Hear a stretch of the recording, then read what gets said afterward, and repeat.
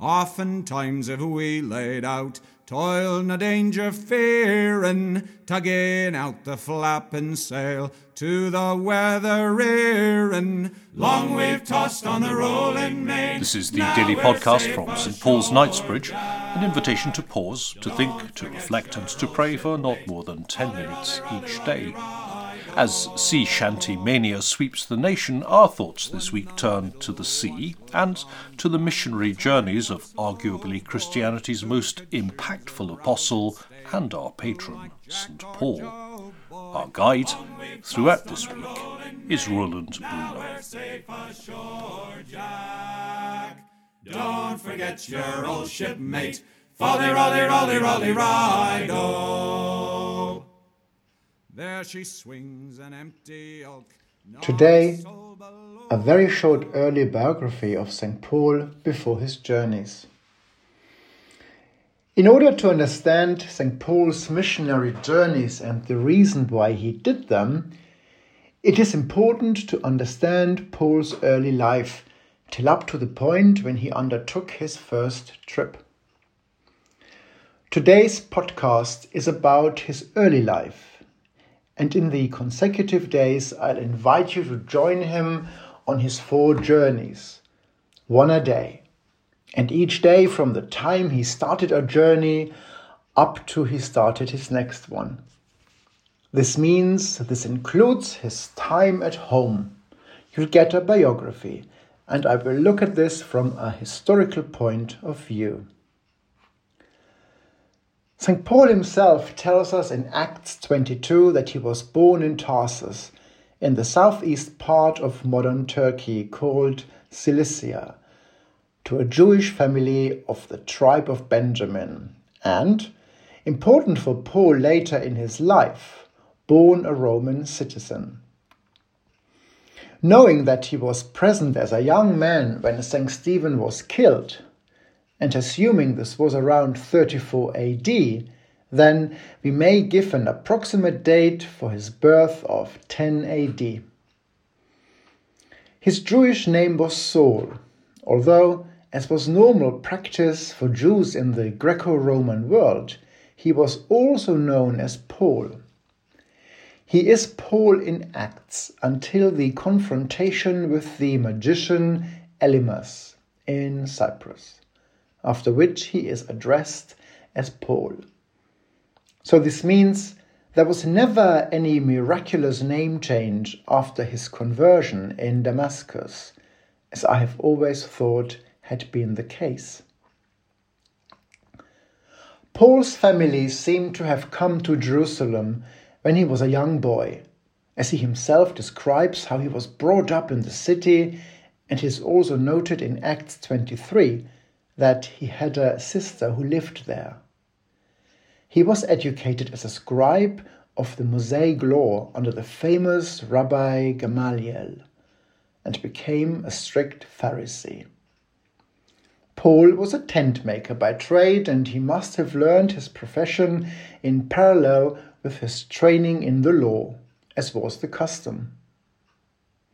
Although the account of St. Stephen's stoning gives the impression that Paul only had an indirect role, the witness put their clothes at the feet of a young man called Saul. It is clear that he was in fact a driving force behind the subsequent persecution. This is made clear both in Acts 8 and 9 and in the words of St. Paul himself in 2 of his letters. It was in pursuit of this persecution on his way to Damascus when he received his famous revelation from Jesus that led to his conversion around 36 AD. The first 2 accounts of St. Paul's conversion in Acts are very similar, with Jesus telling Paul that his mission will be explained to him in Damascus. There, it is Ananias who tells Paul he has been called to preach to the Gentiles.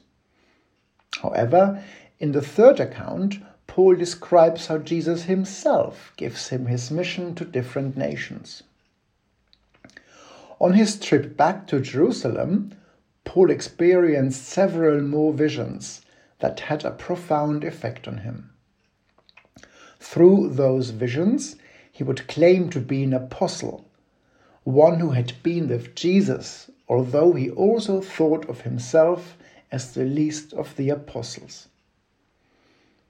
In Galatians 1, he claimed he had received the gospel not from any human messenger, but through Jesus himself.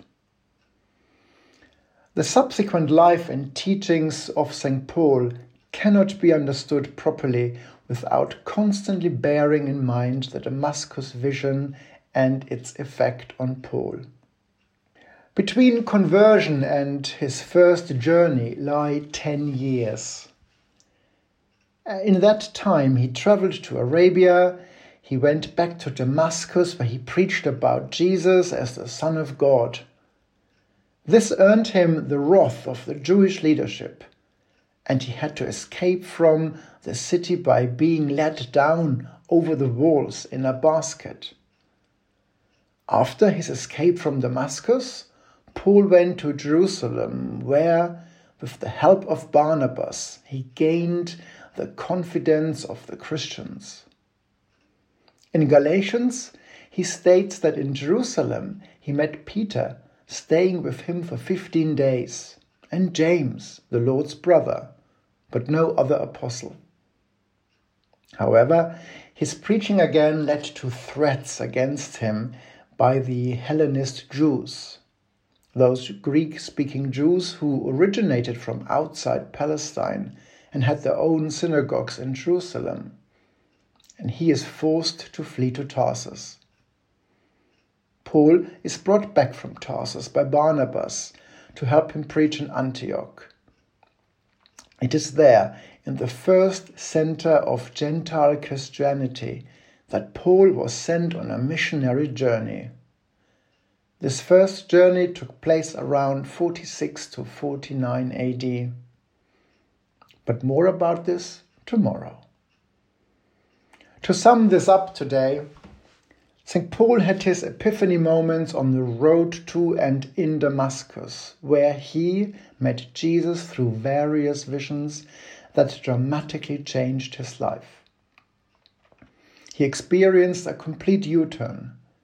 He had the felt insurmountable task to go and preach the gospel to the world. And he did. Without Paul, Christianity would probably have died out as one of those Jewish sects. But he took the gospel to a new level and made the good news available to everyone. And you can join Roland Brunner tomorrow as he explores the first missionary journey of St. Paul and the Council of Jerusalem. This is just one of many podcasts available from St. Paul's Knightsbridge. You can search for them on SoundCloud or on Spotify.